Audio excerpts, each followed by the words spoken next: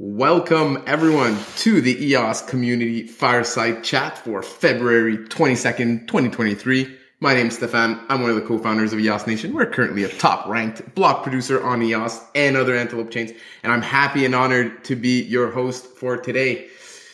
Thank you to Andrew, our guest host of last week, who did a great job filling in for me while I took a bit of time away from the computer, although it was great to tune into the fireside anyways and kind of just be here as a guest.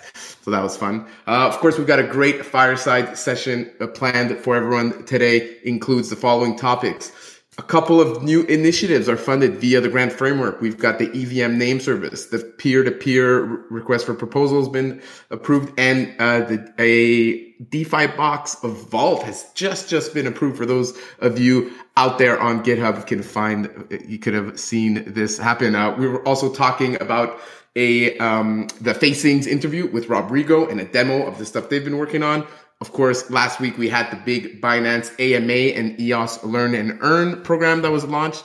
The ENF announced very recently that they joined the Canadian Blockchain Consortium. We've got Pomelo updates, of course. Season 5's open for grant applications. We got some NFT news as well. And EOS continues to be ranked number 1 in China. And at the same time, ENF has confirmed the Hong Kong office is going to be open soon.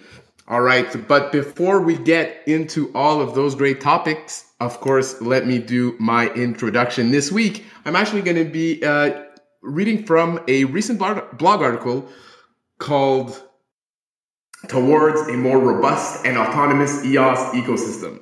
It's been posted on the EOS Network blog just recently and kind of gives a good overview of some of the history of EOS and how we led to a fairly historic MSIG that was signed just recently. So let me get into it. So the EOS network continues to serve as a remarkable case study on the potential for Web3 network evolution. Since the EOS Network Foundation first emerged when it endowed with the resources necessary to champion the interests of the EOS network, it has pressed forward to establish multiple programs for public goods funding while cultivating a strong team capable of pursuing renewed development on behalf of the EOS network.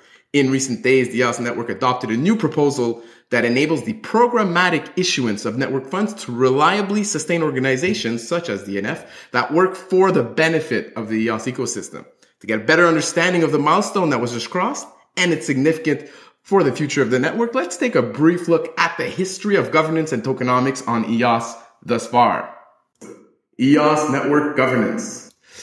EOS, the consensus mechanism, is delegated proof of stake. There are 21 active BPs that act as representatives of the token holders, allowing them to efficiently reach governance decisions. The pre-public goods era of EOS. When EOS first launched, it had an annual issuance of 5%. The block producers received 1% and 4% was accumulated in a savings account, which would be for a worker proposal system that would leverage this 4% issuance to fund public goods and ecosystem growth. Unfortunately, despite multiple attempts to launch a worker proposal system, no system of the sort ever materialized. Without a trustworthy vehicle for distributing that 4%, block producers burned this accumulated EOS twice for $34 million in 2019 and 2020, and the issuance rate was then reduced to 1%. The EOS network had enough incentives to operate its infrastructure reliably, but lacked a foundation or any ability to meaningfully coordinate or self-direct resources towards the development of public goods. The DAO that hired a foundation. On August 25th, 2021, the EOS network, a decentralized autonomous organization, approved the proposal put forward by Yves Larose. This proposal called for the creation of an EOSIO grants account, the reactivation of the EOSIO savings account with 2% inflation, and the approval of an initial transfer of 3.4 million EOS. With these actions, the EOS Network Foundation was born. Sowing the seeds of trust, a joint effort with the EOS network.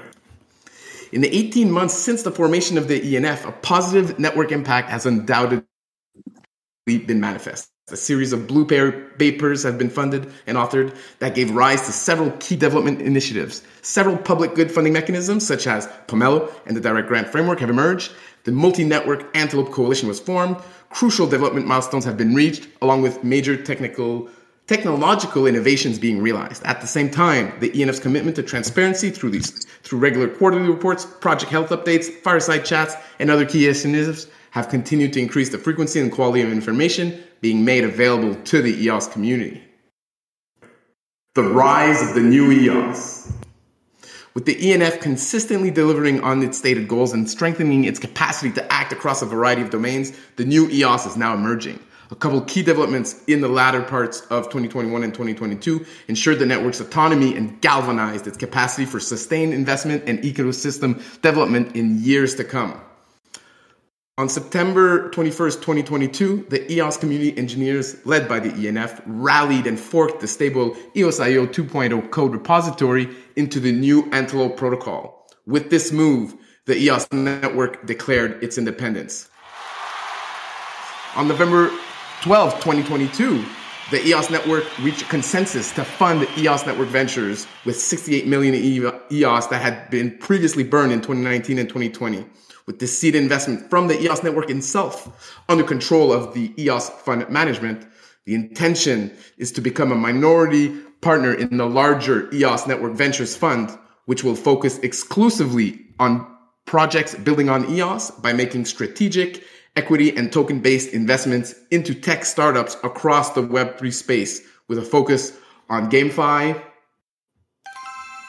Metaverse, esports, NFTs, fintech, Web3 businesses, and entrepreneurs building on the EOS public blockchain. The evolution towards an autonomous ecosystem. The epic string of developments over the last year and a half brings us back to the pivotal MSIG of recent days. On February 7th, the EOS network block producers approved an MSIG that adds a smart contract to the EOSIO savings account.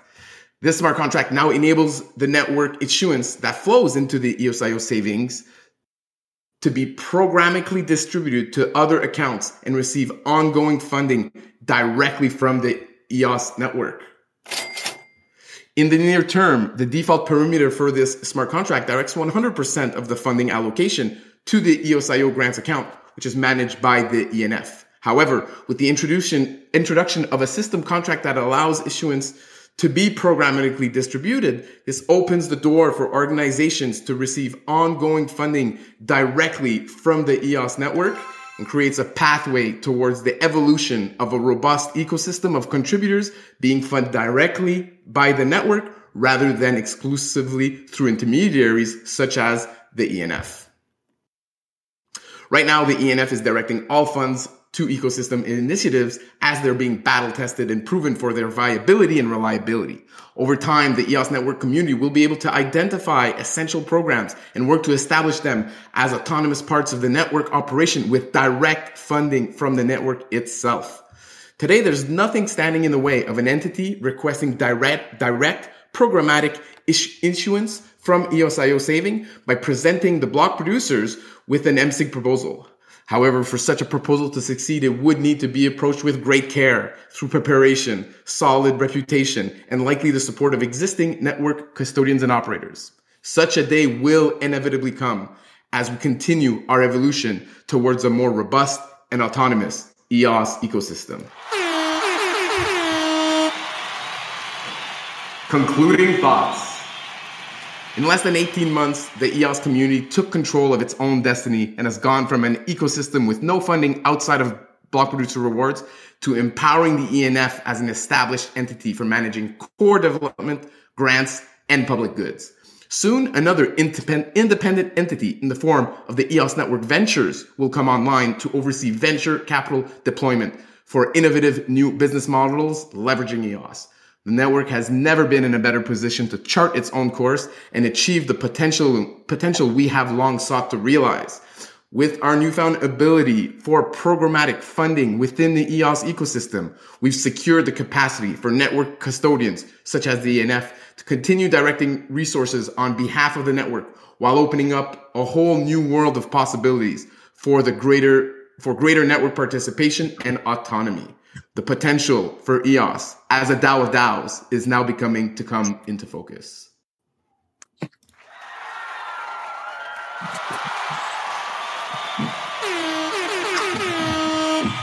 All right.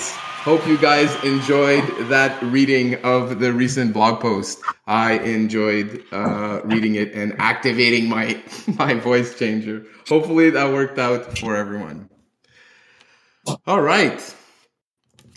Thank you for everyone who joined so far. We've got over 50 people live with us on Discord. That's great. We're also streaming live to Twitter, to Facebook, to YouTube, to all the places. We'd love to hear your comments, thoughts, questions, reactions to the news of the week that we discuss. So feel very free to jump into the conversation at any point. Just unmute yourself and say hi.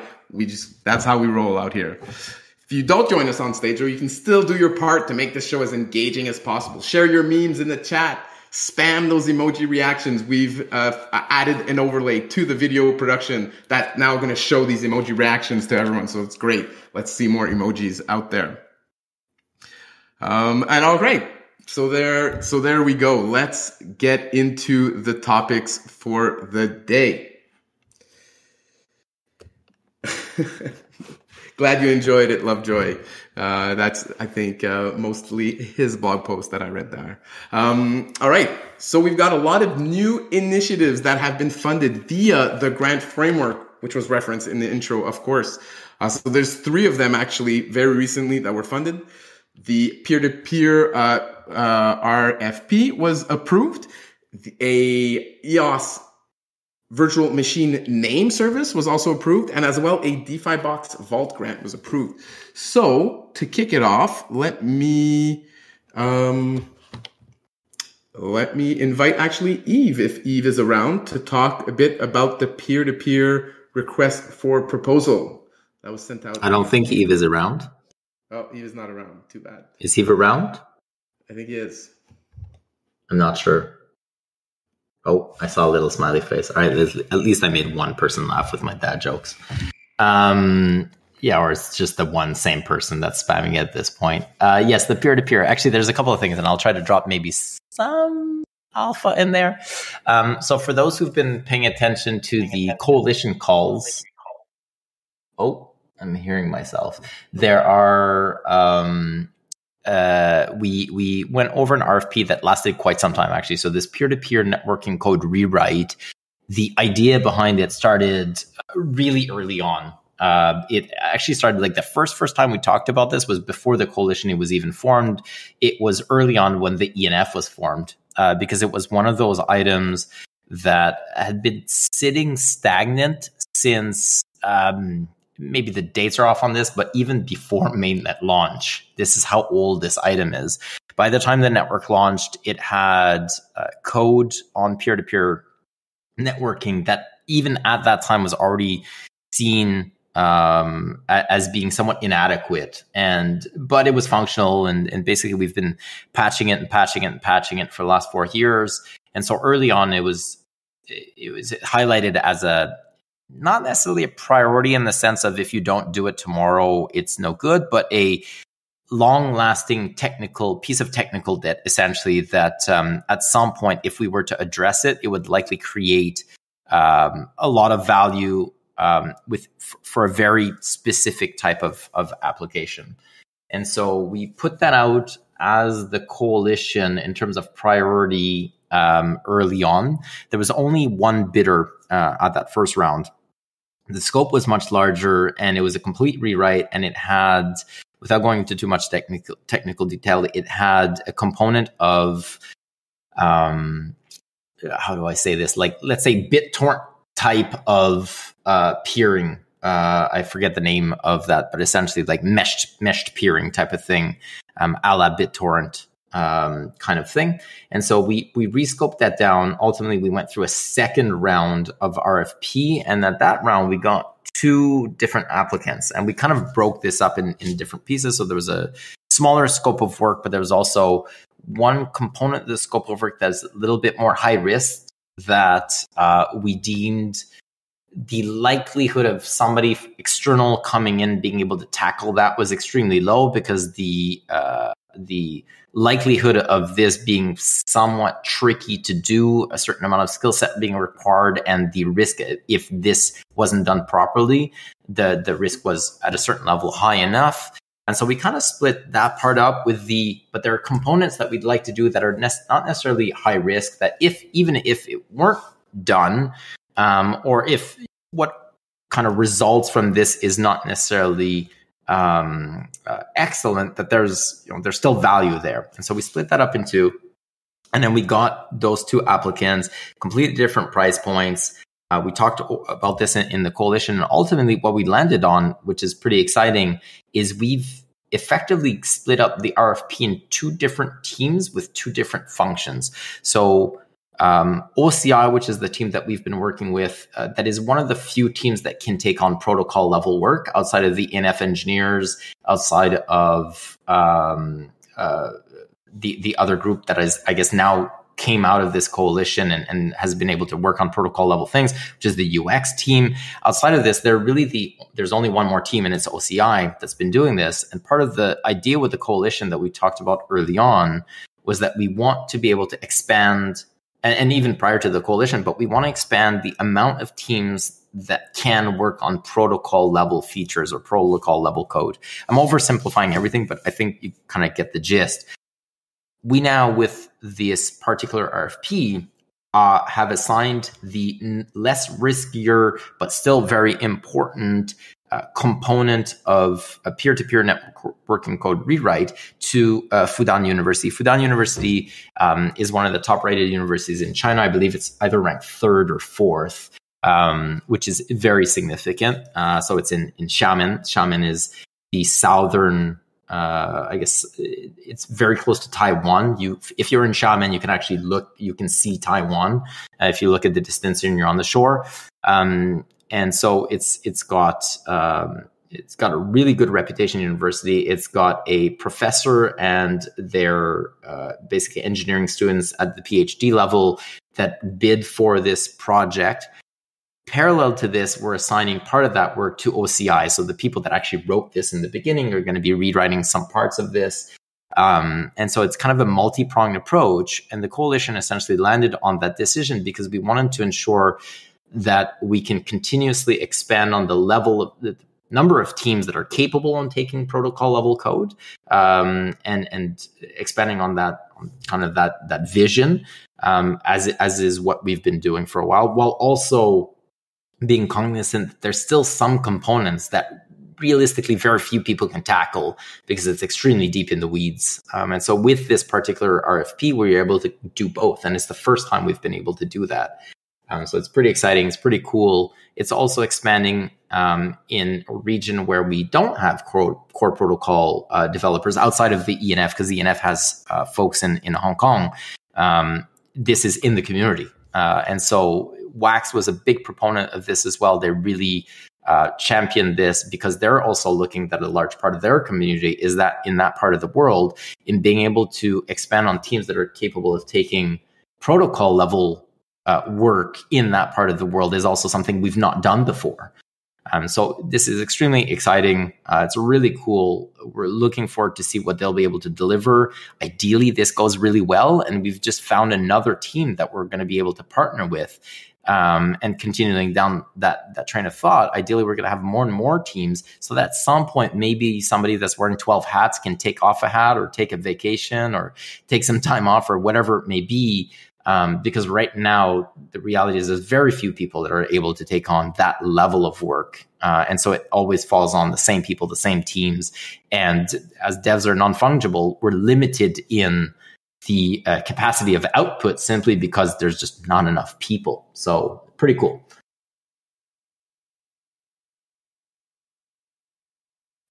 All right. Great commentary on this news piece. Love it. Next up from the grant framework, which is not necessarily news from this week, but the EVM name service has been approved as well. Let me share a tweet that was actually out a few days ago, 2 days ago.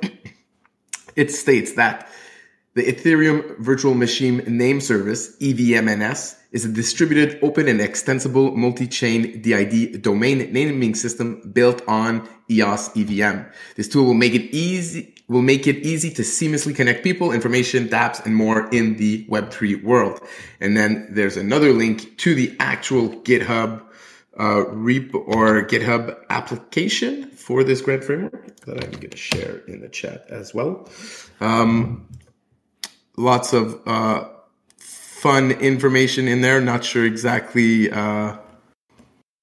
what should be highlighted here. I don't know if maybe Zach has something that he wants to add to this. Maybe the timing of when this was actually approved. I'm not sure if that was this week or maybe a bit before, but figured we'd highlight it while we're talking about recent grant framework initiatives that have been funded. It was only approved recently. I don't know what the lag time was between when it was announced and when it was actually approved. But yeah, we've had I can give commentary on that. Yeah. If that's a data point of interest. So the board originally approved that. So that's a two-step process, right? So when people apply to the grant framework, the board reviews it more at a business level, cost level, general idea level. That was approved mid. I'm looking at a date here. I don't know if that's accurate that day, but January 18th, give or take. After that's approved, then it goes to the technical side of things, where they review from a technical point of view whether or not what is being proposed is whether or not the team is capable of taking that on, and or whether or not that has dependencies with other things. So some of the grants, that's really not relevant because there's no dependencies, or they're not touching code, they're not touching protocol level code or anything like that. And so that part is easier. There's other components where that technical review is more relevant. And this one was one where there was a little bit more technical questions on there. So it took about 3 weeks, 2.5 weeks, 3 weeks to review. And ultimately that final approval, I think, was given about a week and a half ago or so. So from end to end, so for others that are interested in how long it takes for review, we try to keep that as low as possible. Realistically, depending on the number of applications that we're reviewing, a part of that is the administrative component of all the applications that come in through are then translated for the board members. And so that takes a little bit of time. But if we remove that, we try to keep it between roughly a week and a half to 2 weeks. So 10 days is the target for the first review. And between, depending on the complexity, between 10 to 20 days for the second review, which gives a total time of from submission to knowing if you actually go through the full process, maybe a month and a half, give or take a month and a half.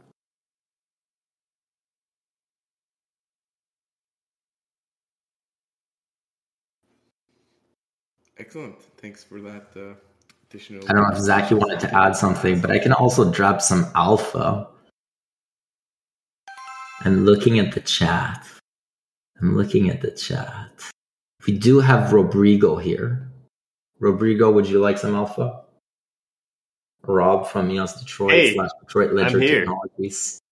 So Rodrigo, I can tell you that if you have not received an email yet, you will receive an email soon that your latest grant application at the business side of things anyways has been approved for the first part. Wow. That's really exciting. Thank you, Yves. The team is going to be ecstatic. And so that is the part 2. Yeah, it's pretty exciting. This is part 2. So I also mentioned it because Rob just did and I think it was mentioned earlier, Rob just did a podcast with Brendan. I believe Zach was there as well, on part 1 of the NFT collections manager that they submitted for, got approved for. Part 2, Rob submitted recently. There was a lot of back and forth. Rob can attest to that there's a lot of back and forth in terms of what we were looking for, because it's a larger grant. And there are, I think, some modifications that were made to it in terms of how it's going to roll out / what it is comprised of / what it needs to be on the lookout for. But ultimately, you got approval, which you may not have received the email yet. Thank you. Yeah, not yet. I'll be on the lookout. And it's been a pleasure working with the board. All of the questions and concerns were addressable, and also great to see the thoughtfulness and the considerations with allocating this fund, which at the end of the day is token holder money. So I do appreciate how robust the questions have been, and also the ability to continue to prove our worth as a team and develop this public good. So thank you very much.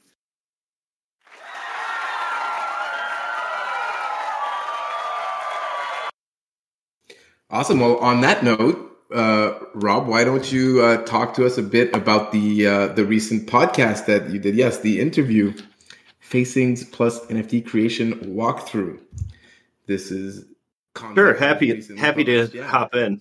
Yes, great. Thank you. Yeah, so we were able to hop on with Lovejoy, and my partner in Facings, Keir Kleinecht, was also on the call or the stream, and so went really smoothly. Lovejoy was super prepared and asked a lot of great questions, so we were able to fill, I think, over an hour of content, and really just walking through our history, how Facings came to be, our philosophy as a company, our goals with the next stage of the grant, and a walkthrough of the current state of the tool. So it's a great crash course if you want to see what we've built.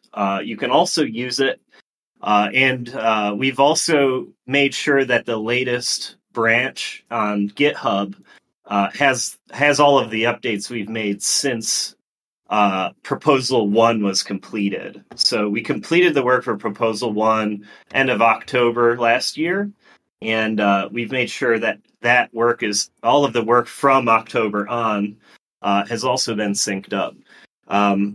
So yeah, it was a lovely discussion. I'm happy to dive in deeper. We went over our history, our philosophy, the walkthrough, some differences. Brandon had asked, what is the difference in the NFT ecosystems between, say, Wax and EOS, and we addressed some of that.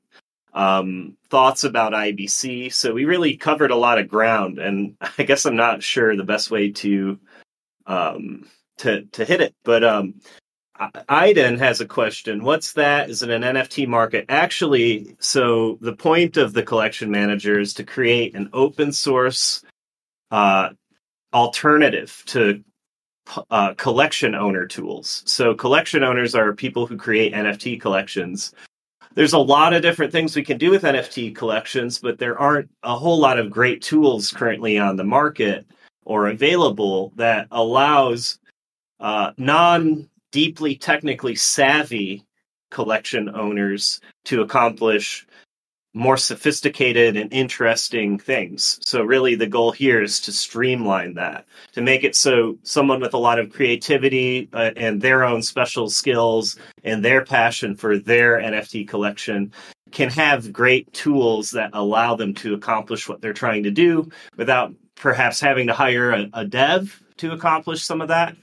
This also, as discussed in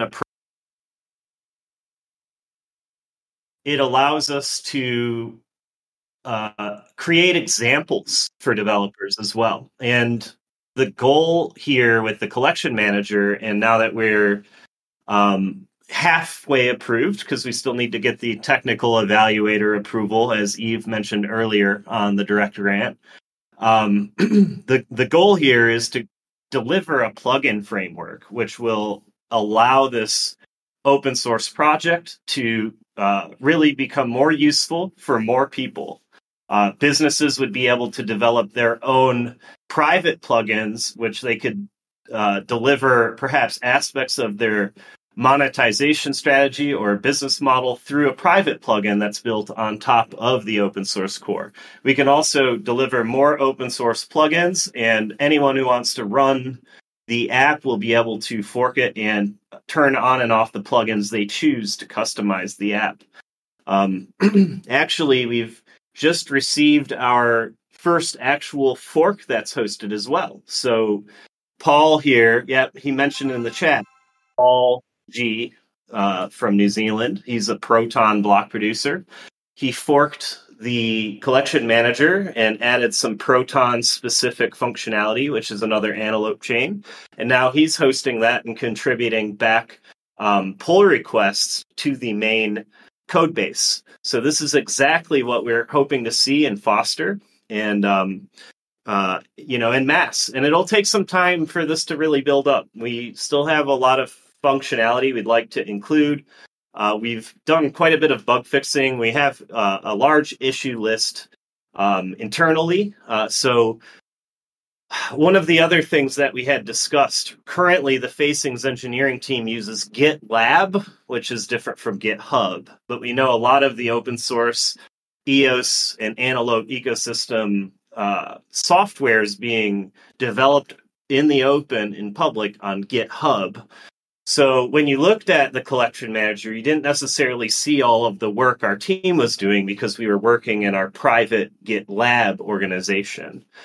So one of the things we'll be doing during proposal 2 is also setting up an automation so that whenever features are developed on the private Facings GitLab, once they're stable enough, they'll be automatically pushed out to GitHub so that we don't have that multi-month delay, which we had recently with getting the latest updates out.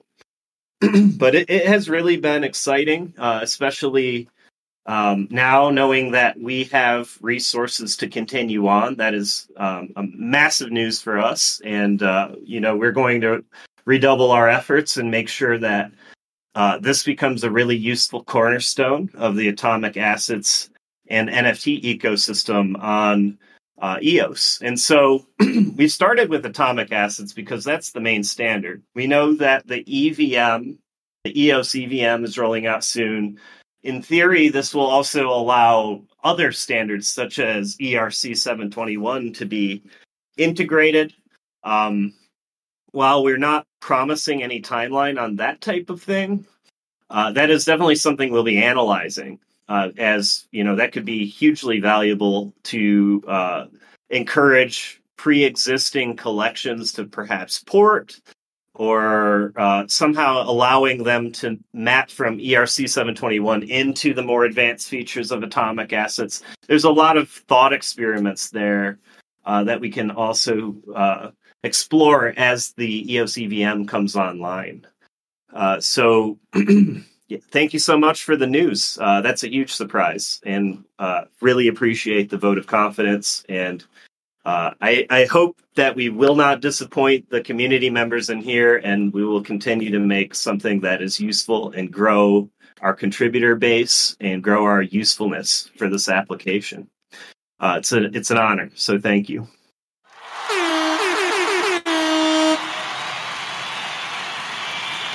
That's wonderful. And just to clarify, I didn't know you were going to get this news when I invited you on the fireside earlier today. I just wanted you to talk about the interview you did that was recently released. But I love that you got some great news live with everyone here on the fireside. The last vote literally came in a few hours ago, so nobody could have known. There you go. Awesome. I shared a few screenshots of the video interview here in the notes. I don't know if you noticed, but one of the NFTs that's highlighted in that video is called Rugged Maria. But in the preview, it just shows up as Rugged. Are you trying to say something, Rodrigo? Yeah, so Kier, my business partner, Kier, he's been rugged so many times, it's painful. Because he's an experimenter, he was learning a lot about NFTs, he was joining all these projects, and then basically having the money he had put into those NFTs stolen, or, the project owners would run away. That's kind of the definition of rugs. So whenever you're talking to Kier about NFTs, he even owns like ruggednfts.com, which he was trying to make a project or considering creating a sort of sanctuary for all of the projects that have been forgotten or abandoned. So it's really near and dear to his heart. But yes, definitely we didn't mean to infer that we're in the rugging business, but rather it's just this meme that he uses and continually comes back to as a result of his own experience. I'm glad it's on purpose. I wasn't sure. Like, is this on purpose? Is it not on purpose? But that's funny. Yeah, I'm sure. If you watch, he's not the only one in this chat that's gotten rugged on NFT projects. That's for sure. If you watch that section of the interview, I asked for an explanation because Keir went on for a bit about rugged this and rugged that, and then he explains, and we mint the Rugged Maria NFT on the show, and so if you watch and you leave a comment in the video, you might get a Rugged Maria. Oh, there you go. There's only 4 in existence, or 5, maybe 5. So very cool. Let's go leave some comments on that video then, and good luck to everyone. We're getting some Rugged Marias. Very funny. Very funny, guys.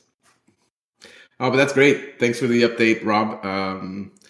I hadn't had a chance to watch the video, so it's the first time I'm seeing these screenshots from the app. Looks great. Love seeing who is it? Paul G from New Zealand, saying that he's already forked this repo and it's up at nftmanager.protonz.com. That's awesome to see. And yeah, looking forward to seeing more projects being able to deliver great NFT experiences on Antelope without having to go through the Atomic Hub marketplace necessarily, or without having to do with the Pomelo team and build its own harvest.pomelo NFT landing page, which, to be honest, does take a lot of time and effort to build. So now a tool like this is going to hopefully enable all sorts of other communities and projects to build their own NFT landing pages to promote their great NFT collections. Really cool stuff.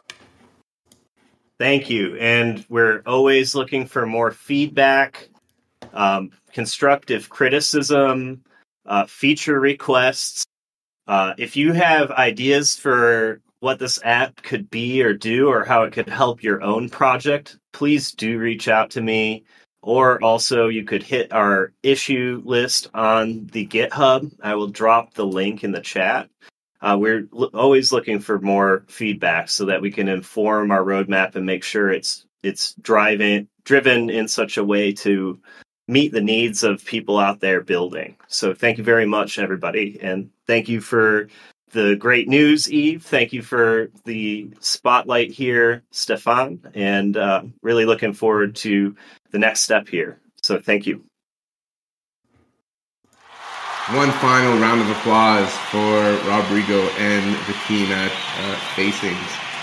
Love to see you guys get funded, that's for sure. All right, I see we got Hernan in the chat. Wants to invite us to the latest Web3 Creators podcast. Hernan, do you want to come online and speak a little bit about this? Hey guys, sure. Can everyone hear me? Hey Hernan, yeah, coming in clear. Thanks. This thing is disconnecting, so if I get disconnected in the middle, I'm sorry. But anyway, yeah. So I just published the new episode with Bishop from the EOS support team, and it was a great episode. I'm always trying to kind of what I'm trying to do also with this podcast is kind of break through our echo chamber and kind of bring blend a bit of a lot of the Web3 space with some EOS projects as well. And just Bishop reached out to me and told me, yeah, I'd like to be part of the podcast, and that's what we set it up, and now I think it's a very valuable pod, because I don't know of many blockchain platforms that have kind of a community powered support team, and I think that's very unique what we have here with the EOS support. So a lot of love for the EOS support team. Go check out that episode, follow, like, subscribe, the whole shebang. And if you want to appear in an episode, just reach out to me. I want to give a special, a special love and spotlight for EOS founders and EOS builders. We had some like major, like YouTubers and personalities in the pod, like Elliot Trade and Zeneca, which are they never speak about EOS, but they have over 300,000 and 700,000 followers, and I think that's a reach out that we want to tap into, so that we can expand as a community, as a network. So yeah, everyone's invited. Eve, I'd love to get you on. I know we've tried to sync for a pod, and let's set up a date for some time to get you on. And anyone else who wants to come into the pod, you're all invited. Awesome. Thanks. Thanks for the invites. And I gave you a like. I gave you a subscribe. Let's see some more. Thanks. Let's see some more action on that video for Hernan. Thanks for thanks for joining the Fireside and being an active part of the community. It's great. Love to see. Thanks, guys. Thanks.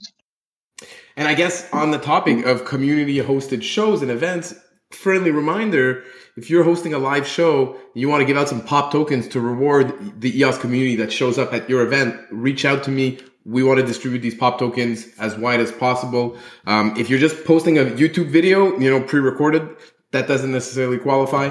But if you're hosting any type of live show, definitely reach out. We'll give you some POP tokens that you can distribute to your community. For everyone in Discord right now, of course, remember to register for your POP tokens in the PopBot chat on this Discord server, and then mint your February raffle tickets once you've accumulated 4 POP tokens. So all raffle ticket holders earlier this month were entered in the draw to win some Lovejoy Cupids. There was only 100 of those distributed. There's over 600 tickets out there. So those are kind of some of the fun bonuses that you may get for participating in these promotions, this NFT collection that's kind of starts with the POP tokens and then expands from there. Actually, let's go back to the framework, to the grant framework, because there was another story that I was supposed to bring up before Hernan came in there with the message and got me distracted. No worries, Hernan, of course, but there was a third grant that was very recently approved, and that has something to do with the DeFi Box Vault grant approval. So I'm going to share a link to that application, of course, in the chat. I don't know if there's anyone that can add some extra color commentary to this story. I can't really. I don't know if we've got still Zach and Eve in here, if they've got a little something to say. But I know that this was approved very, very recently. And so, yeah, I can give a little bit of a comment there. Basically, what they proposed and what ultimately was approved.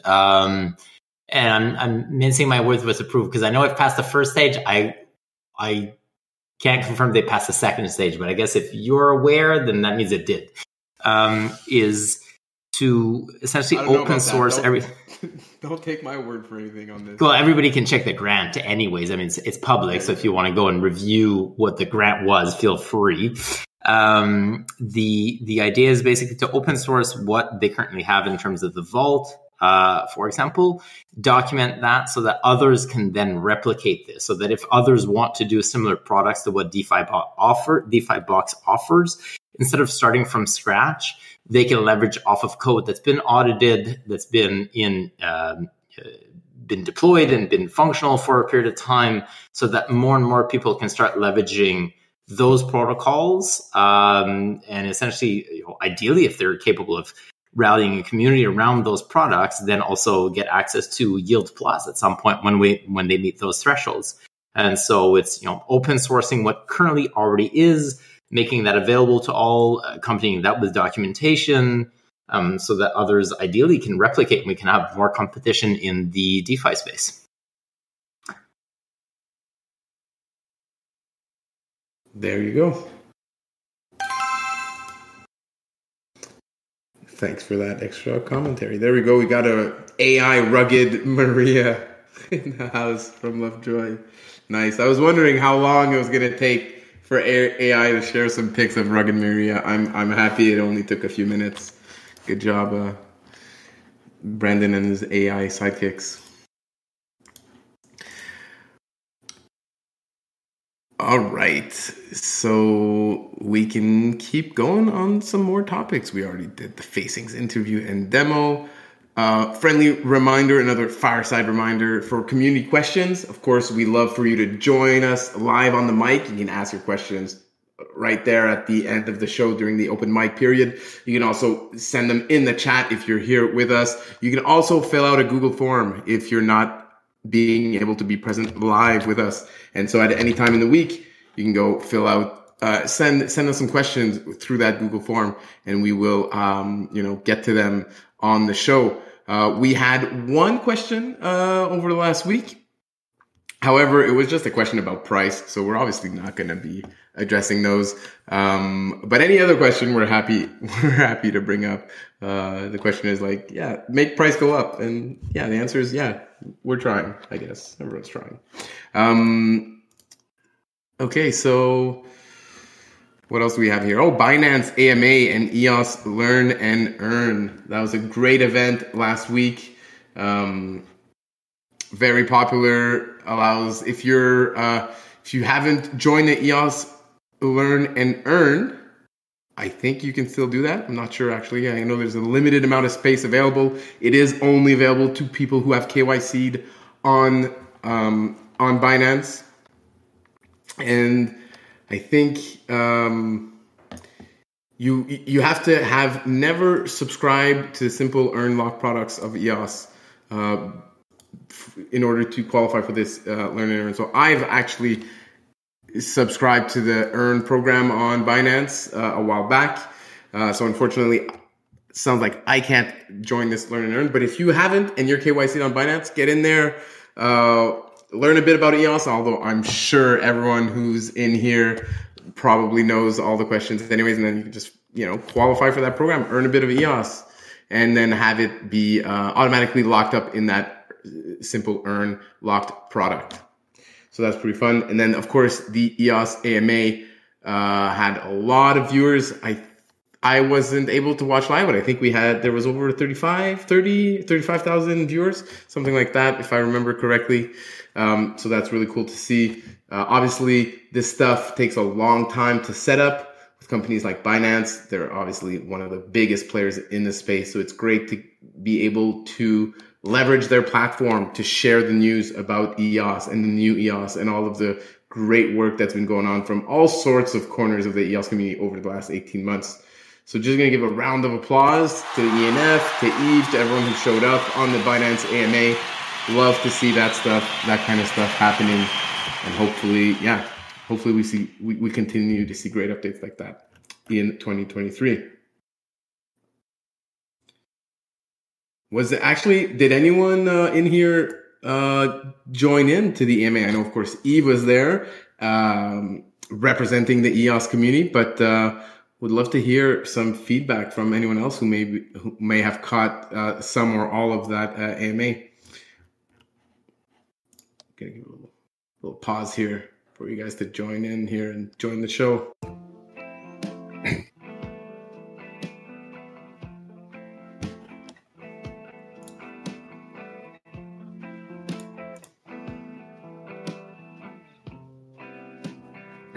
It was a great AMA, confirmed by Rhett. Thanks, Rhett. Thanks for confirming. It was great. I guess I'll add to what you said, which is how long it takes to actually set this up. So as you saw, we got USDT EOS listed on Binance. We have this AMA. We've got the Learn and Earn program. There was a Chinese New Year event as well. In order to come to terms with Binance, it took months. I don't recall the exact amount of time, but it took roughly 6 to 7 months before we actually settled on what we'd be working on in terms of strategic partnership over the next 2 years type of thing. So as you mentioned, by the time you see the resulting product, a lot of time went into ensuring that we get value out of this and that there's something concrete there and what that means and the multi-parts towards, to that, the marketing and the listing, et cetera, et cetera. So it's a lot of work that goes into making something like this happen. It doesn't just come overnight.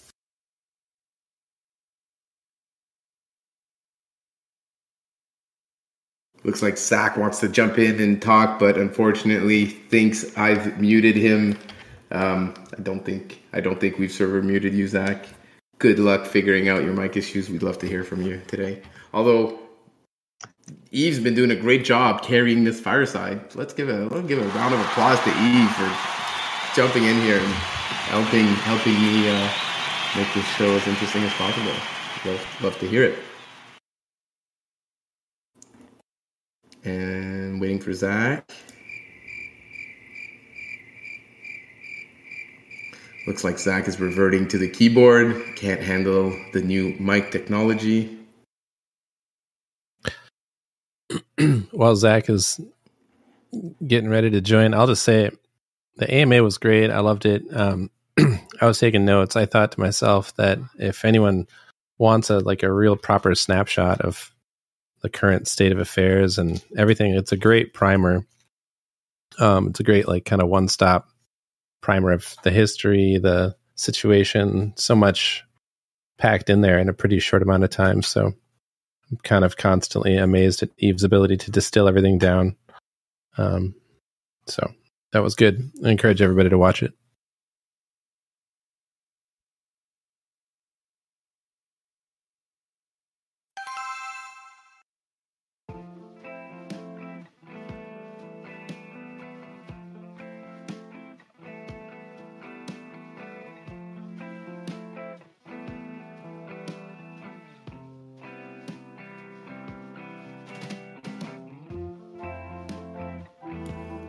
Only one comment so far on the Facings interview. I'm waiting for more.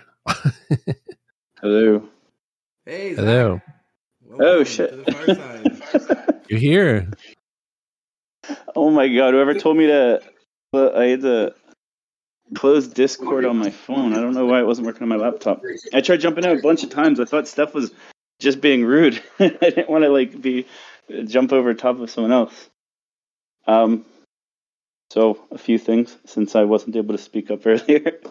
On the EVM name services grant, I just wanted to point out that it's showcasing that, with the EOS EVM being the EOS EVM, moving away from the Trust EVM and having its own ecosystem, our grant framework, Pomelo, all of the existing funding pillars that exist for EOS also exist within the EOS EVM space. And that particular grant is a showcase of that. It was a fairly significant funding amount over multiple milestones. So every grant in the direct grant framework is milestone based. So the individuals or businesses only get paid upon project completion. And then on the DeFi Box 1, whoever sniffed that out, that was awesome. That was actually before we even made an announcement. That just got approved a few hours ago. And that one's a big achievement, I think, because for anyone following the Antelope Coalition for a while, there was the Secure Smart Contracts Library that was an RFP. And that RFP was essentially, if you're familiar with Ethereum, there's something called Open Zeppelin. It's a list of libraries and open source contracts that are essentially audited already. So it's battle tested code that other developers can pick up and basically hit the ground running with their project, because they don't need to reinvent common logic and reinvent the wheel for their particular project. So that was the idea behind the Secure Smart Contract Library RFP that came out of the coalition. There were several teams who applied for it. Some of them even applied as a consortium. I think DeFi Box was even on one of the teams that applied for it. And the coalition ended up rejecting that proposal because I wasn't on the calls where it got approved. I think had something to do with the costs coming in a little bit too high. So the coalition decided to not move forward with it. I think it was actually Eve's decision to not go forward. But this fills some of that gap as far as the DeFi contracts, because we have obviously really great DeFi technology and smart contracts that certain teams have built, including DeFi Box at the forefront. But unless that code's open source, no one else could really build on top of the shoulders of giants, so to speak. So if someone else wanted to come along and build a brand new vault technology, for example, they would need to start from scratch. So they'd basically be starting 2 years behind DeFi-Box. Whereas now, with more code being open source, incentivized through the grant program, that means the next DeFi protocol can come along. They could fork the code base because it's open source now, and they can kind of hit the ground running because they've got the bare essentials already built. Maybe they'll add some slight modifications to it to make it their own flavor or maybe improve upon it, but it really just saves time to market, time to develop. And with the Yield Plus incentive program, it gives a faster path to being able to get a product to launch and potentially achieve the minimum total value lock requirements to start earning those Yield Plus subsidies. So yeah, that was what I missed earlier. Sorry about my mic issues. All good. Thanks for making up for the issues right now. We had Lenny actually come in with a comment regarding the Binance AMA. He thought it was a pity that no team was organized to be ready for the big, fast flow of queries in the chat during the AMA. It was immense and fast scrolling good questions. So I guess that means you tuned into the AMA, Lenny, or maybe you watched it afterwards. But yeah, I don't even know if we had a team ready, like, for example, EOS support. You know, there's so many questions. It flows so fast during those kinds of events. Is it even worth answering them outside of what Eve says? You know, I'm not sure. But I'm not sure really I understand the question, but there's a team. But just to give an idea, so there was 25,000 people. The host, when we ended this, said that the average was a question coming in every 3 seconds. So there's no way that in that hour and a half we were going to answer, how many questions would that be? 20 times 90 is like 100, I don't know. A lot of questions. There's no way that we were answering all those questions, but we did have a team behind that were actually parsing through the questions. And so the live questions that were taken were some of that.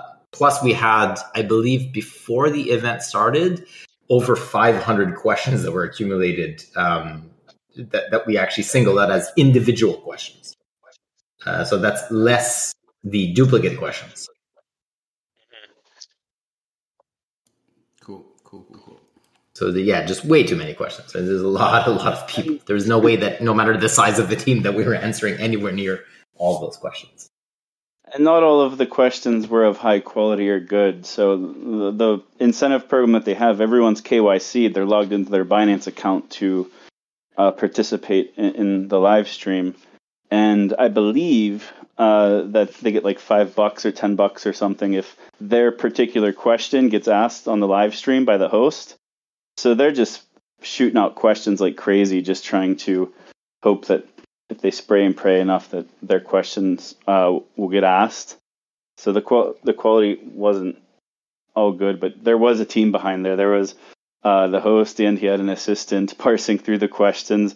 I was trying to help them go through their shortened list of the questions. So there's definitely a team involved in the background. Their production quality of how Binance actually ran the operations of a live stream in AMA was actually quite impressive, and I actually learned a lot myself. There you go. Sounds like it's not their first rodeo.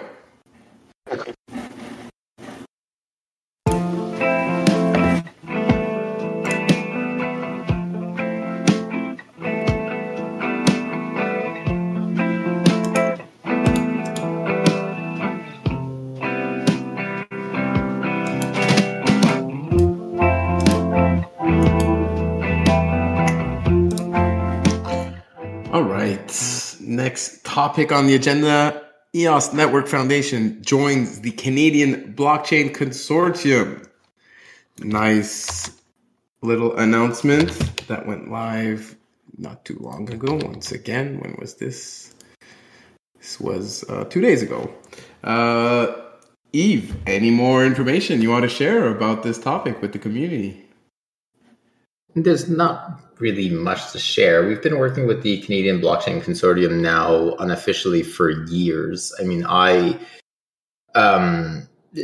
even before the mainnet launch, I was already in talks with them and the work that they're doing within Canada and within the blockchain space as a whole, especially when it comes to the regulatory work that they do and or the advocacy work that they do at the Canadian regulatory level.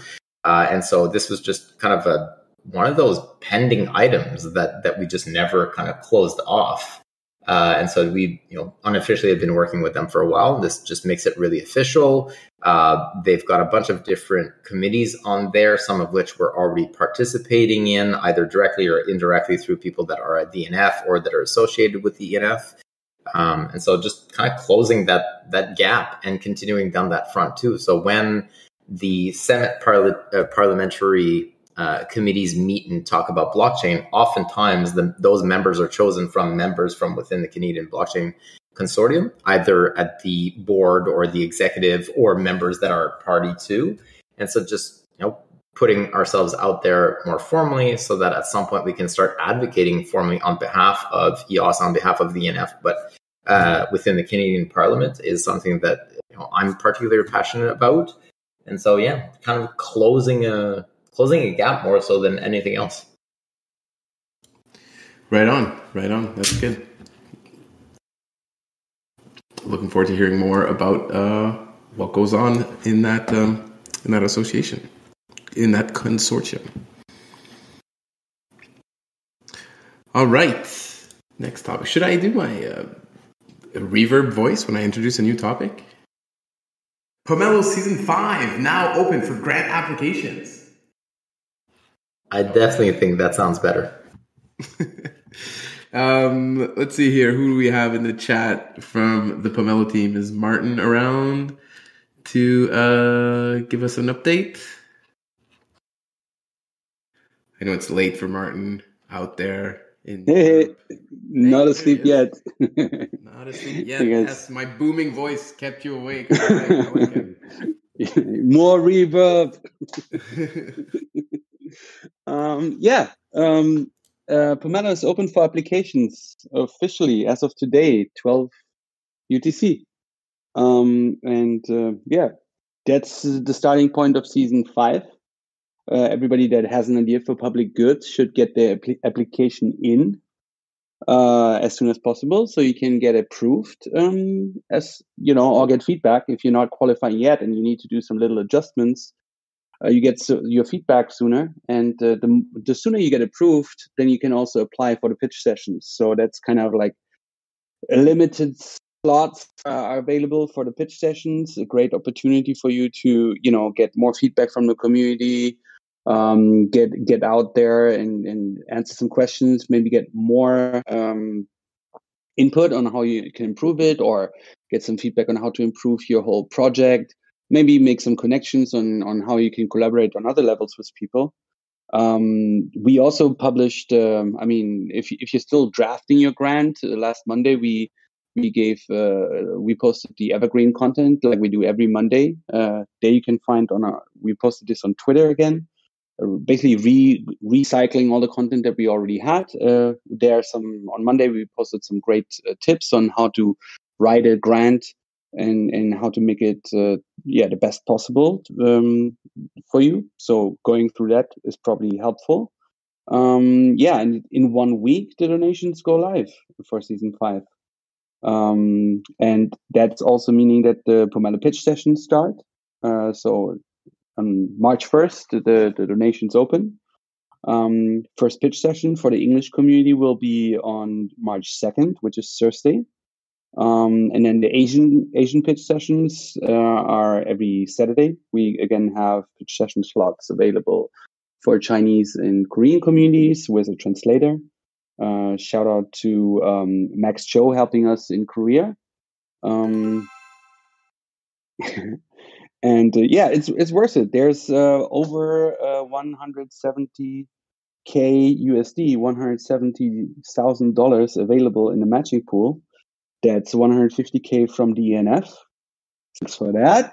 once again. And we accumulated in season 4 $14,630. These are fees that are coming in from every season. And NFT sales, the Pomelo NFTs made a whooping $6,100 that got also put into the pool. So that accumulates all to over $170,000 up for grabs in season 5. Yeah. There you go. Quick question, actually, Martin, about the pitch sessions. I was hosting them last season. You'll be hosting them this season. So I'm wondering, has the format changed, or how's that looking this season around? Well, no, I don't think we changed the season. I think it's pretty nice to go with the rapid fire sessions. We continue to host them on Twitter Spaces. We have a great chance here to have our internal chat and reach out to people and have the fireside chat going. I think that's a more open format. Twitter Spaces is really great for sharing tweets and engaging with the grants. They all get a template from us to kind of publish their grant and share widely across the Twitter space or in Twitter. So we get more people learning about public goods on EOS and learning about Pomelo. That's the strategy there. You can easily share to your wider community when you're joining a Twitter space. Your following gets notified when you're doing this. Is just a little bit more open format, and so we decided to keep it on Twitter Spaces. And I think the rapid fire sessions is also exciting for everyone. So there's a good flow and rhythm in it. As for the agent, I definitely like the strategy of leveraging Twitter Spaces for this type of stuff to get maximum exposure. Good to see. Good to hear there's still 5 minutes. I like that format too. I was actually thinking, wondering if we should do a little something during the fireside as well. Now, I haven't brought this up to anyone yet. Just me thinking about this a bit. But maybe like an ultra rapid fire session where people have like 30 seconds to say hi, say the name of their grant, and like 1 sentence. Speed dating style. Ultimate speed dating style for 2023, where attention span is no longer than 10 seconds. I don't know. I was thinking maybe that could be a fun segment that we could run on the fireside maybe one time during the season. So I like that idea. Just throwing that out there. Sounds good to me. Should I integrate this into the sign up form, or is this kind of like no need to sign up, just attend the speed dating event? Yeah, I think it would be just no need to sign up. Just like, hey, on this fireside chat, grant owners are invited to come literally say hi and the name of their grant, and then I'm going to mute their mic once they pass 30 seconds. We're going to keep it really short, really fast, but I think it could be interesting. All right. I think Tony just got a huge piece of that pie. He just did his pitch in less than 5 seconds. So shout out to Tony in chat. Enjoys long walks on the beach, and that's his application pitch. Daniel Keys wants to highlight that he's a real person and not actually a Pomelo astronaut robot. That's a good idea too. Lenny likes it for 30 seconds. He's in. All right, maybe we'll fix a date. Probably, I don't know. Probably towards the end of the season. I don't know. We'll think about it and we'll update you guys once we figure out how. Before we move on for Pomelo, Steph, can I add something about Pomelo? A question that's been asked quite frequently, and I figured Fireside is a good place to address it. Let's do it. People have been asking about the matching, why it's lower than previous seasons. So there's a couple of components to that. One is market reflection of the state of the market. Obviously, the cost to run this, the matching is quite significant. And we need to kind of place it back. There's a couple of components to this. So I'll try to make it as succinct as possible. This comes from Gitcoin, right? So Gitcoin is what Pomelo was modeled off of. And even when we look at Gitcoin, I believe, and somebody can go and do the research and correct me on this, but the largest amount that Gitcoin itself has matched, so the Ethereum Foundation has matched, I believe is $350K. And that was their biggest ever Now, Gitcoin, though, has way more matching partners. So the amount of the matching pool itself is much larger. And this is what we're trying to do with Pomelo as well. So we're trying to actually get more matching partners that are capable of coming in and supplementing what the ENF provides. But we knew that in the short term, a lot of that would be the catalyzing effect of just running the program, of generating interest, of actually having a framework, the tool itself, the actual, like the platform itself being fast track, right? So Gitcoin, I believe, is in their 13th, 14th, 15th season right now. Pomelo is only in it's going to be on its 5th. So there was a lot of catch up to do. And that required a lot of upfront cost to try and generate, some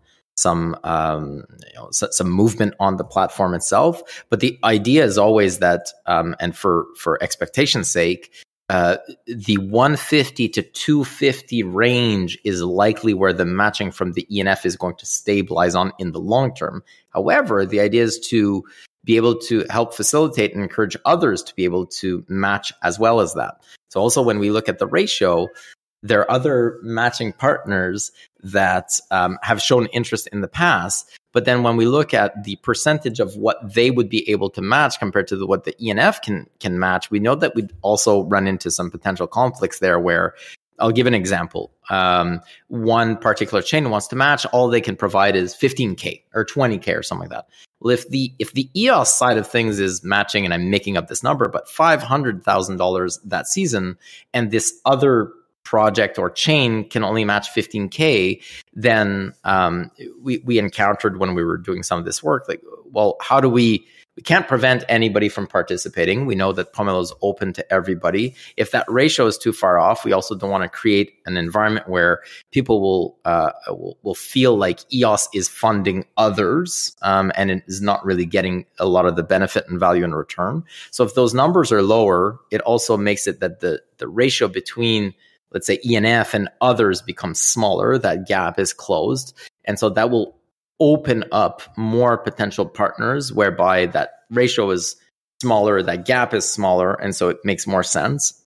But also just the expectation as a whole as well, that the $888,888.88 round, that was very much a one shot off. That is not the norm. And when we look at Gitcoin, like, that's not where it stabilizes in the long term. The other part that's new that I believe, and Daniel can confirm, that will be out this season is the capacity for example, somebody who matches to specifically say where their matching pool is to be applied to. And Daniel, maybe you can confirm that this is going to be enabled this season?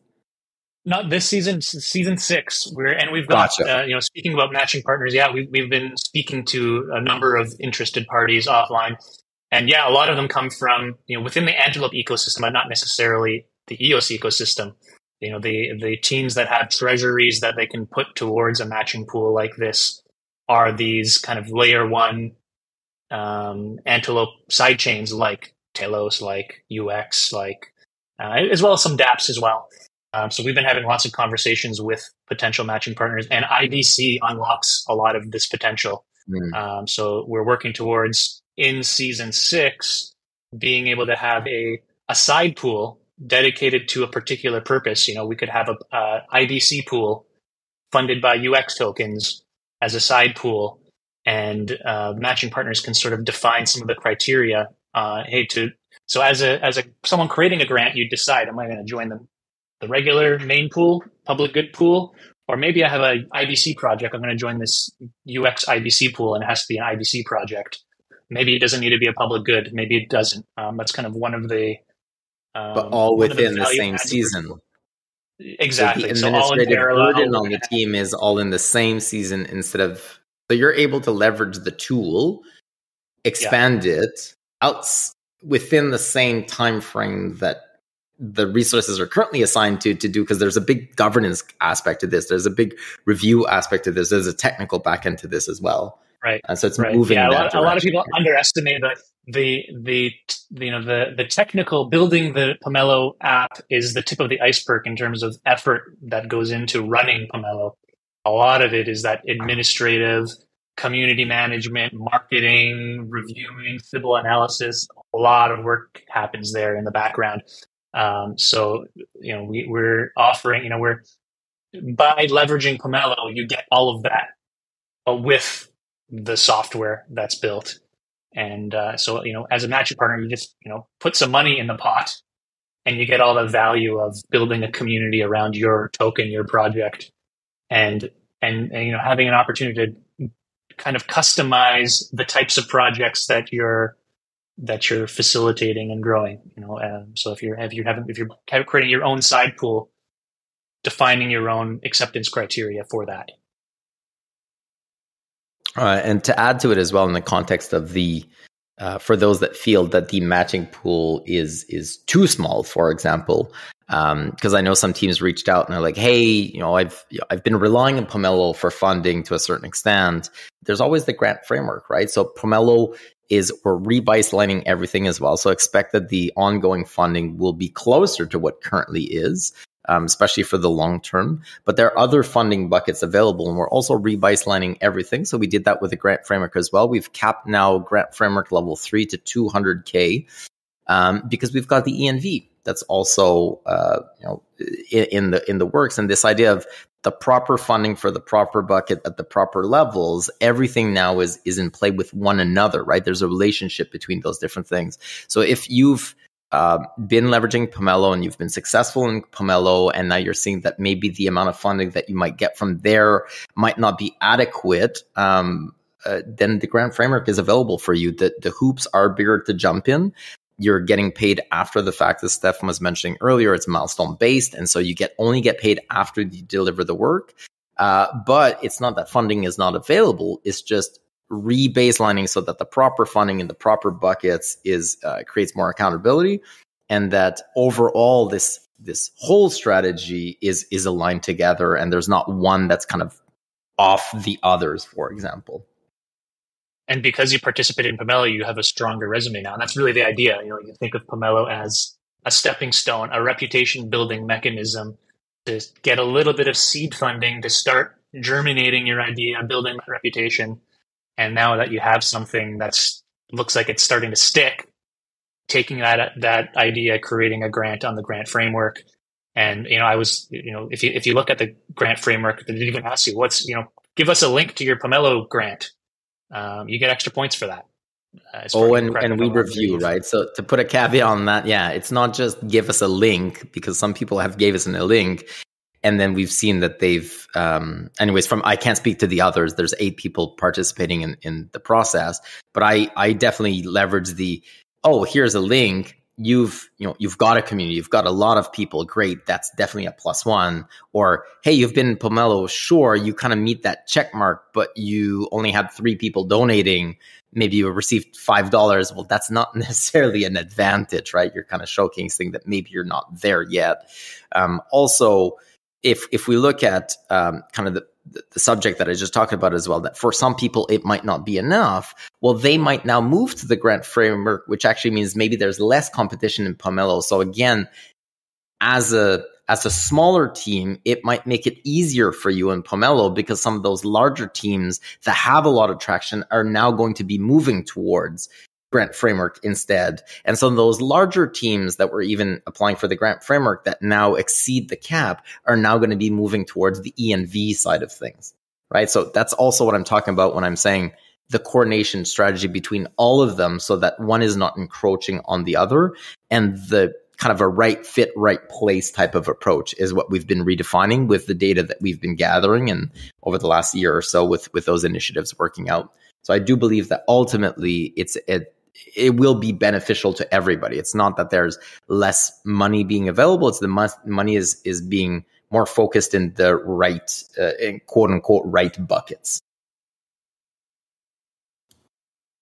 Very cool to visualize these different, funding mechanisms available, kind of starting with Pomelo, building your reputation, moving up to grant framework, and then, moving up to the EOS Network Ventures. Very, very exciting. Martin, did you have other Pomelo NFT related updates to share with us? I know I kind of jumped in with the question about the pitch sessions, and then Eve jumped in with some more information, and just want to make sure. Yeah, that's all. share the news. Sure, that's what all the Fireside is about. So people can jump in and share some additional perspective. There's some NFT related updates, but I wanted to start with like the opening of the applications first because it's more important. So we launched an article today that Denis already shared the chat regarding I can share it again. Let me quickly check. Yeah, some great updates on the Harvest I'll share it. page UI. There you go. And so the airdrop for the astronauts, the PFP project on EOS, I think it's like the largest PFP project in EOS for now with 1,000 unique designs, is out. And you have 1 week to maximize your allocation. And you do this by basically getting as many ultra rare moon bases from season 4 or the full set of the rares, the moon vehicles together. And then on the new UI on the Harvest page, you can log in and then see how many you would get on the snapshot date. The snapshot will be on March 1st. All these dates you can see in the article. Additionally, for people who don't necessarily want to purchase moon bases or don't have moon bases, who just want to try their luck, we have a bounty block contest going on where you can win 25 astronaut tokens that you can then redeem for your unique astronaut profile NFT. That's basically that. I hope everybody gets excited about more astronauts getting in circulation. It's still not all of them being distributed. There will be more for, I guess, like further seasons until we have distributed them all. Another thing that's been active on the NFT side of Pomelo is the DNA potions. Have been mining pretty cute little Pomelo space crew members. I'm not sure if everybody saw them already, but I love these little guys. For everybody that is in the Pomelo Telegram chat, there will be a surprise tomorrow, where we see more of these little guys. And that's basically it. Before next week, we start mining the final stage of season 5 NFTs. Which will be yet another surprise. Once again, shout out to the Liquid team, Liquid Universe. They have been helping us with some awesome designs for this season. And there will be some pretty awesome 3D designs coming out. 3D objects, similar like we had with moon bases. So NFTs that you can position in your room via AR, that you can turn around and look at them from all angles. You can integrate them in various ways in the future. And the spaceships are, I think, like a nice little upgrade to what we had in previous seasons. So that's basically it. More updates on the Pomelo lore, on the Pomelo Chronicles, the little narrative that we're building around these astronauts, the spaceships, the moon base, and all of that will be also published tomorrow. So stay tuned. I can give a quick stat here. We're less than 10 hours since opening season 5 for application submissions. We've got 22 grants so far submitted. So pretty good pace so far. We usually get, in the first week, a lot of applications come in. I expect to see that grow over the next week or so and throughout the season. So shout out to everyone who's already submitted your grant application. Always great to get them in early.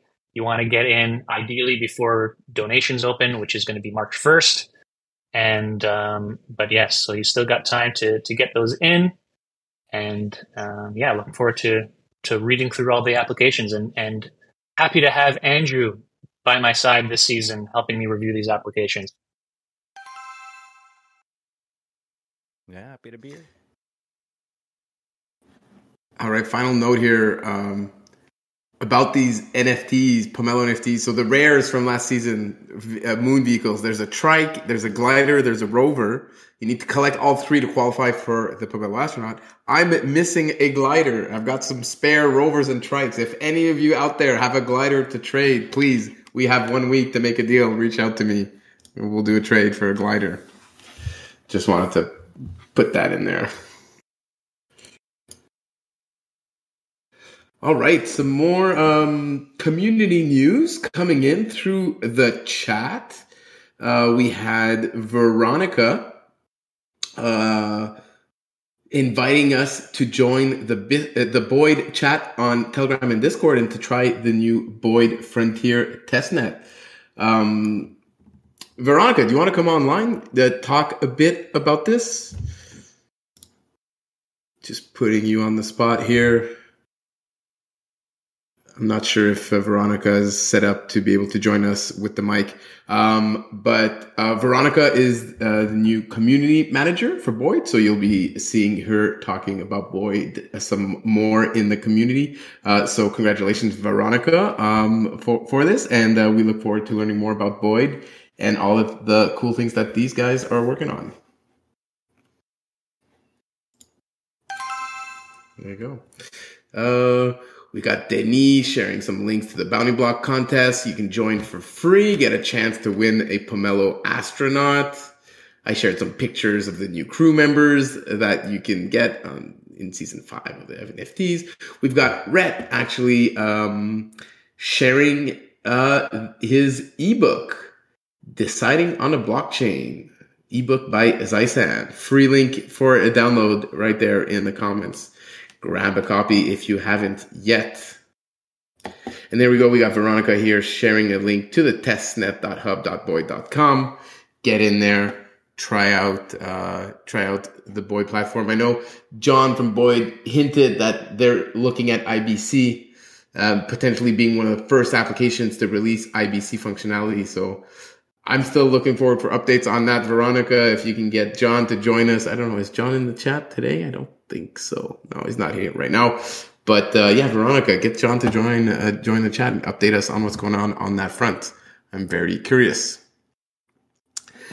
And kind of a quick fireside reminder, our Road to 10K promo for members in this Discord server has been renamed. I just renamed it this morning. It's now the Road Past 10K promo because we blew past 10K members. We're up to now 13,000 members. I see we got 2 new members in the last few minutes since the last time I checked.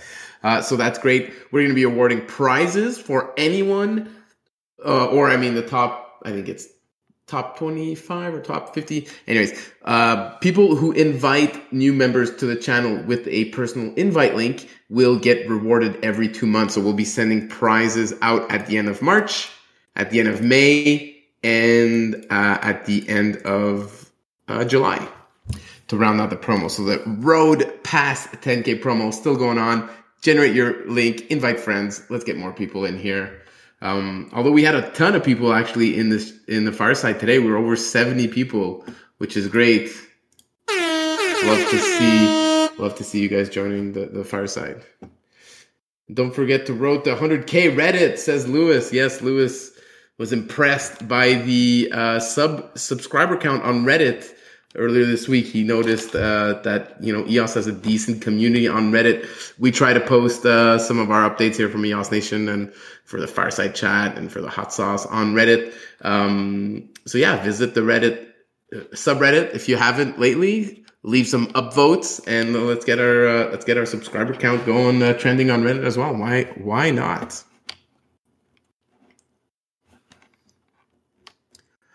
All right, rounding out the topics for this week, EOS hold on. EOS continues to rank number 1 in China, and the ENF's Hong Kong office confirmed. There you go. Forgot my voice changer for the topic headline. We got a few fun little articles here. Of course, there's been this narrative around crypto Twitter that the next bull run is going to be dominated by the Chinese community. I'm all for it. Whoever wants to pump money into the crypto space, I will welcome with open arms, of course. But if that is true, if indeed the next bull run will be, pumped by the Chinese community, for lack of a better word, I think, that bodes well for EOS. EOS always ranking number 1 in various, in these various rankings for cryptos that comes out from the Chinese community. So that's all fun for EOS. I'm going to share a few more links here, sharing more about, this narrative. We got Trimbot coming in here. We got Buywire sharing EOS bulls dominate how China can sustain price rise. Excellent. Thanks for sharing that article, Buywire. We got some tweets from Trimbot. New Substack article dropping soon, and you won't want to miss this one. Diving into the China crypto narrative and why China loves EOS. Excellent. We love Trimbot. Love to see it.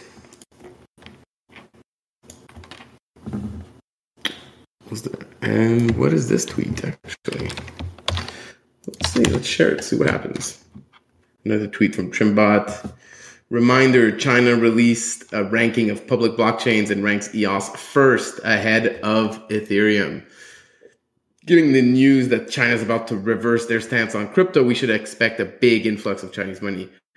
Will that money pour into EOS, causing a massive pump? Hashtag not financial advice, just pure speculation. Love it. I'm not against speculation. Any 2023 data on this? Rhett, are you asking about the narrative that China is going to be pumping the crypto markets? I think that the main data is just this law that was passed, in Hong Kong, saying that they would open up transactions to crypto for all residents of Hong Kong. So I think that's a lot of where this narrative is coming from. The CCID ranking. Good question. I'm not sure when the latest release was. That's a great question. If someone knows, please let us know. Share the link or jump on chat.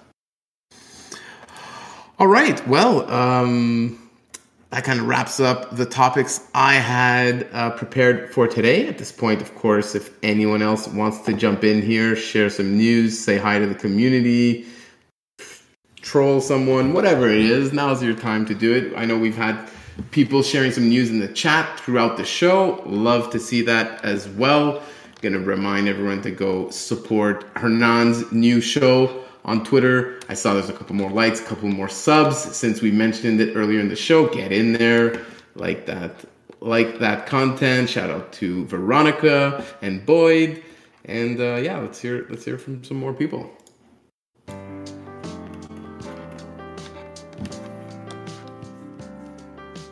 Shout out to Veronica, working really hard to get our cute Reddit back. Yes, Veronica has been doing great work moderating and promoting and curating the EOS Reddit. So thank you very much for that, Veronica.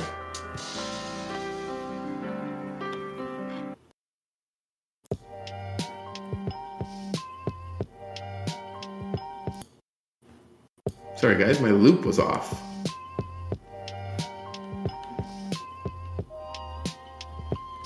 If you prefer to listen, I guess that's a link to a podcast version of Hernan's show. Great, thanks for sharing, Hernan. I definitely prefer to listen to my crypto content, usually while I'm shoveling or skiing or cleaning. Get that stuff into my brain at 1.25 or 1.5x speed.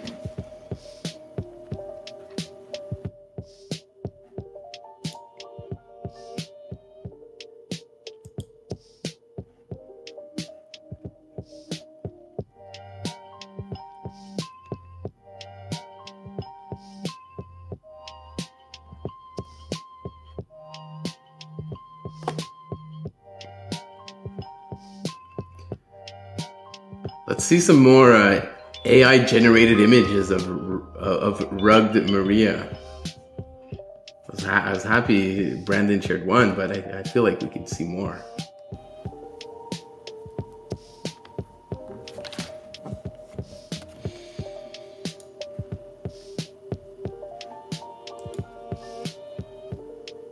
Well, is there a runner-up? I only upscaled the one. I could run the prompt again. Run it. Run it. All right.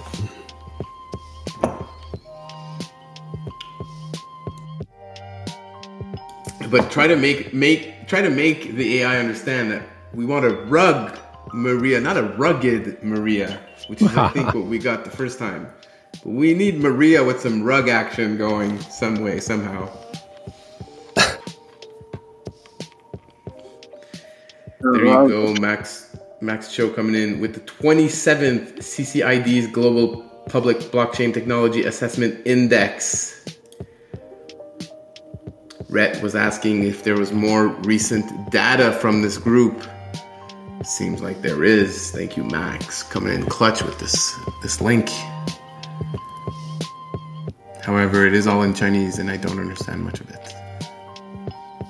But looks like the date is 28th of December. So really not that long ago, just 2 months ago. Still ranking EOS number 1 with 142.2 points. 143 points for Ethereum. IOST coming in at 139. Then Tron at 129. BTC all the way down, number 10, ranked number 10 with 109 points.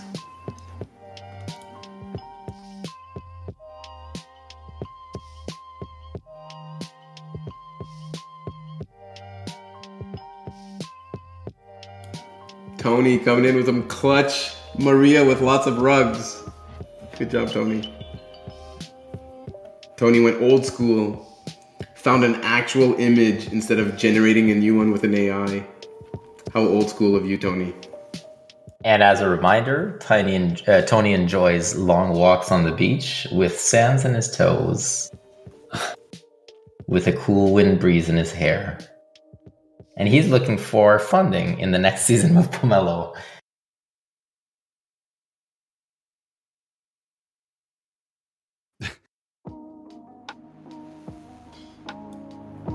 So looking for more appropriate music for Tony's long walk on the beach. I think I found it. There you go. Sounds like there's a wave in this song and everything.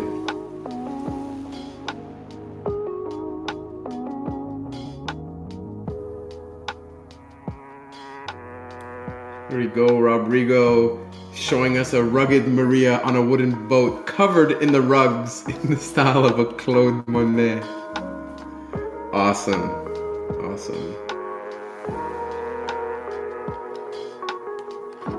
Tony, that's Superwoman or Wonder Woman. That's not a rugged Maria. Come on, Tony. It is a woman that has become rugged. All right. we'll make that qualify. There we go.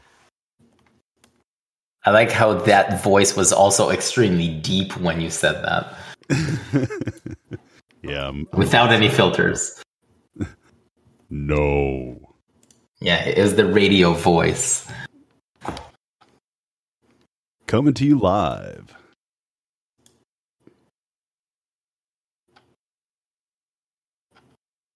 Now, that's a rugged Maria right there.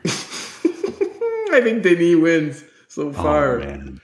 Bottom left. Oh man, this Maria's been grinding rugs her whole life. She's seen some shit. She's seen some rugs in her time, for sure. Definitely part of the EOS community. She's been through it all. Rugged Maria's been. Yeah, she's only 36 years old. I'm gonna save Maria. 30s. I'm gonna save Maria with a question for Yves, if I could. I didn't quite catch the nature of the relationship with the university in China. Was this a grant or like a memorandum of understanding with the Chinese university? Or I didn't quite catch it. So the Antelope Coalition assigns RFPs, and the University of Fudan, or a group within the University of Fudan, applied for peer-to-peer networking code rewrite. So there are two teams that bid for that particular RFP. That RFP was split up into two different pieces of work, or two different scopes of work. One of them has gone to OCI, and the other one to that group within the University of Fudan. So that's at the Antelope Coalition level. And if you want further information about that and the RFP and everything, you can tune into the Antelope Coalition calls that are recorded on Thursdays and I believe published shortly thereafter. the particular peer-to-peer networking code rewrite piece has been on the table. That original RFP, if I'm not mistaken, was originally published in either October or November. Nobody, so there was one submission by OCI, but it wasn't approved. Then we changed the scope of work. It went back out again, if I'm not mistaken, maybe late November, early December. And the ultimate result of assigning the work, but into two different teams, was allocated 3 weeks ago, something like that. So it's at the Antelope Coalition level. So this is a decision from the Treasury, from the 4 chains, right? So from Telos, UX, Wax, and EOS. And maybe somebody wants to put the link to... Oh, yeah, somebody already did. Yeah, so the Coalition RFP is linked as well in the chat. I imagine with the number of block producers that are based in China and just general individuals that you come in contact with as the head of ENF, is there a feeling of what the state of the mindset of the CCP is towards crypto? In other words, I suppose it's just one RFP. So if the CCP was to change its mind, it wouldn't be the end of the world. But I'm curious if you have any way of gauging that kind of thing, and where you would get that kind of information as to how long that open window would last. Just kind of a curious question. I'm not sure I understand your question. Is that relevant if we change CCP for IMF for everybody that's English speaking with the same question you just posed? I mean, I'm not even sure that's a question. Sorry, Perry. Well, I'm just trying to figure out. I mean, if we all know that the CCP has kind of been an on again, off again with regard to crypto in general. So it's kind of an opening and closing door. And at the moment, it looks like it's opening. And that's why people are suggesting that the next bull run is going to come from China. So I'm just curious if any of the block producers or anyone else in your circle of influence is giving you any kind of indication of how the wind is going to blow from the point of view of the CCP, which obviously is in control of the whole country. I don't have any insight in terms of the CCP. In terms of China reopening, I guess if we want to be specific, that would be Hong Kong. The rumors, I guess, that have been going around as to whether or not Hong Kong is poised to be opening up towards crypto. From the information that I have, that seems to be the case. That seems to be the policy changes that are being made and or opening up. There's a few components that are alongside of that as well. So this idea of one state, two separate systems. We saw that closed off over the last couple of years, especially with COVID. Hong Kong seemingly took the same or similar position, came to COVID anyways, as mainland China. We know that historically within China, there's been special economic zones, and Hong Kong, I guess, was kind of one of those, but I'm saying kind of because Hong Kong is not really part of China, but it is, but it's not. And what we saw was that there was a lot of migration from mainland China to Singapore, quite specifically in 2021 and 2022 from within the crypto space. Singapore last year overtook Hong Kong in terms of financial hub. So historically, Hong Kong was number 3, and Singapore was number 4. Singapore rose a rank and went to number 3. Hong Kong dropped a rank, went to number 4. Supply chain, etc. Like there's a lot of factors that will go into this, and it seems like Hong Kong is reopening or is trying to position itself as, again, in a way, special economic zone or as a hub for foreign investment / innovation / right, an international financial hub.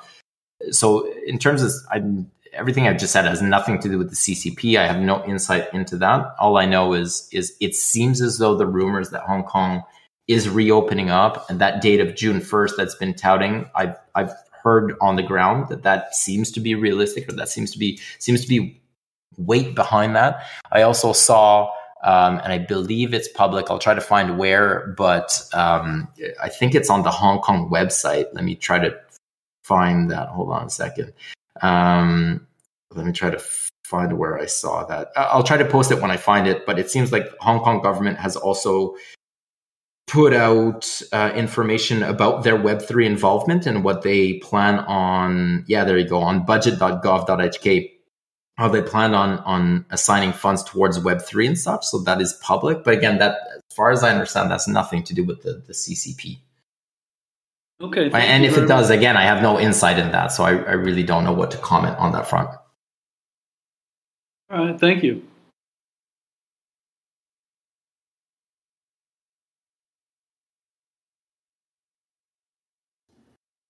All right, back to AI images. Please, Hernan, please never ever post AI children. Oh my God, that's scary. I don't like it at all. Tony coming in with a nice picture of the Maria boat. I don't know if this is Photoshop or a real picture. Who knows? Who knows what's real, what's not these days, really. Awesome. More Pomelo themed rugged Marias coming in from Daniel Keys. Those are great. Oh, power just flickered for Tony. All right, guys. F in the chats for Tony's power. It's about to go out. Hopefully it comes back soon enough. Good luck to everyone in the way of the storm.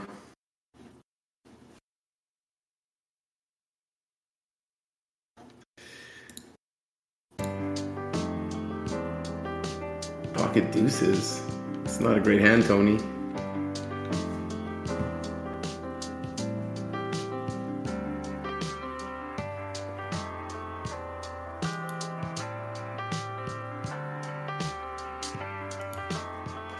Liking the rugged Marias from Lovejoy here. Seems like she's actively running away from the rugs or something. Seems like action-packed pictures. I like it. Of course people are going to go all in against you, Tony. You only have a pair of twos.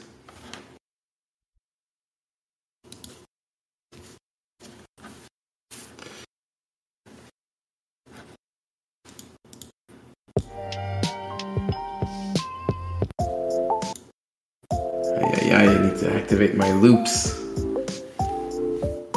Andrew borrowed my soundboard last week and now all my settings are reset. Lame.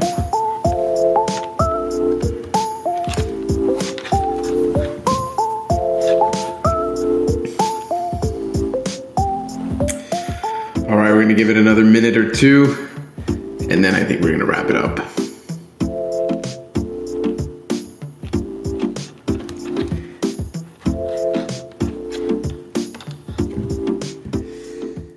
Veronica plugging the testnet.hub.boyd.com one last time. Boyd Frontier. We will try it out. Lewis asking if the CCID chart, if it's official. It's officially from the CCID. Yes. And EOS is ranked number 1 on every of those 27 times that they published rankings, if I remember correctly. Yeah, CCID's official link. Yeah, Max posted it for us a bit higher here in the chat. Let me go find it for you. There it is.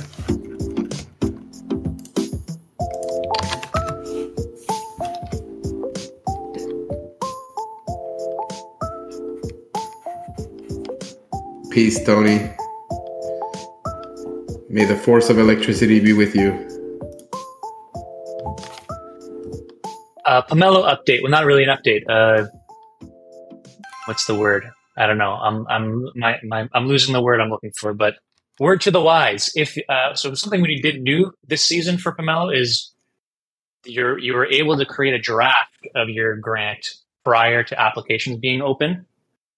So if you had created a draft before this morning, make sure that you don't forget to actually submit that draft.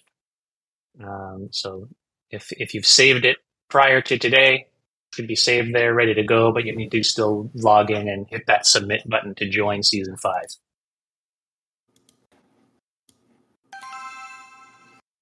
There you go. Friendly reminder from the CEO of Pomelo.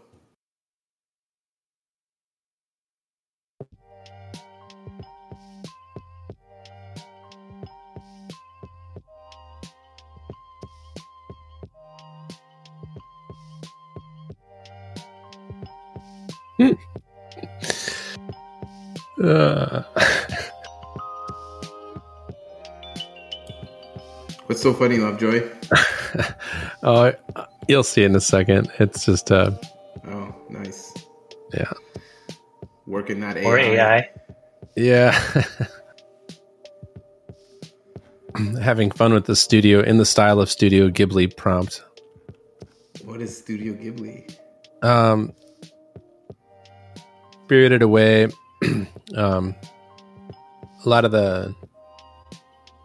A lot of the great animated features from Japan with Miyazaki and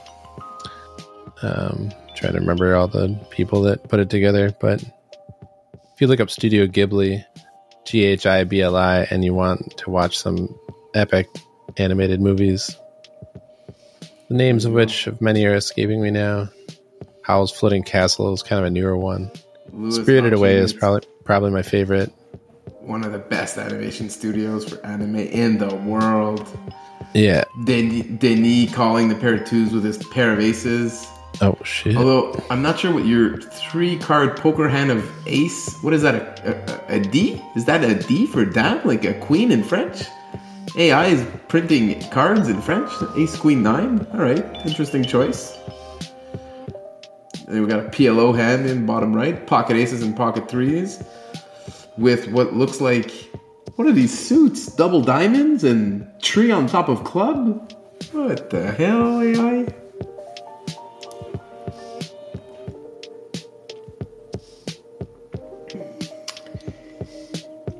Eve came back with the link to the budget that he was talking about. Did he try to submit pair of threes? AI went bananas. Indeed, it did go bananas.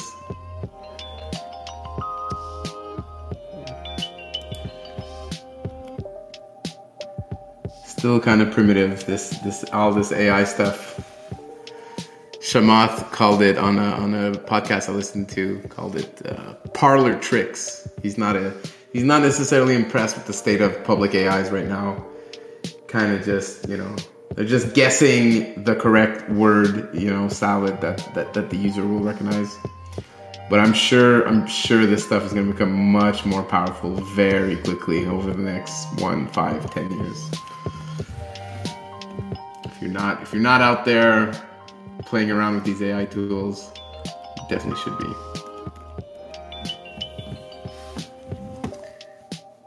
Wait for V4. ChatGPT 4, I think it's coming out sooner than 2 years from what I've heard. And it's going from like 175 million categories to 1 billion or something crazy. It's live for beta. Yeah, Lewis getting all up in there. Early access AI tools. 175 billion to 1 trillion, which is crazy because that's bigger. Like, yeah, that's like 80 A110 GPUs. It's an insane. It's insane. Yeah, that's crazy. And imagine what the military has access to. If us plebs have access to AI going bananas for Denis. Nice. What the hell?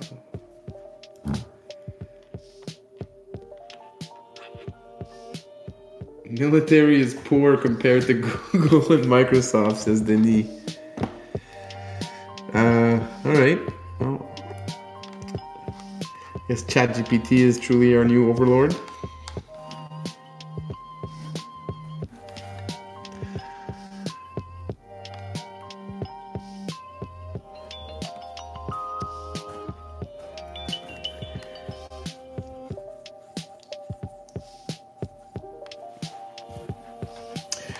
All right, I think we've gone fairly off topic at this point, so we're going to wrap it up here. Thanks for joining, everyone. I'll do a little countdown. We can all say go EOS together on after the countdown. So 3, 2, 1, go EOS! Fire! Go EOS! Go EOS!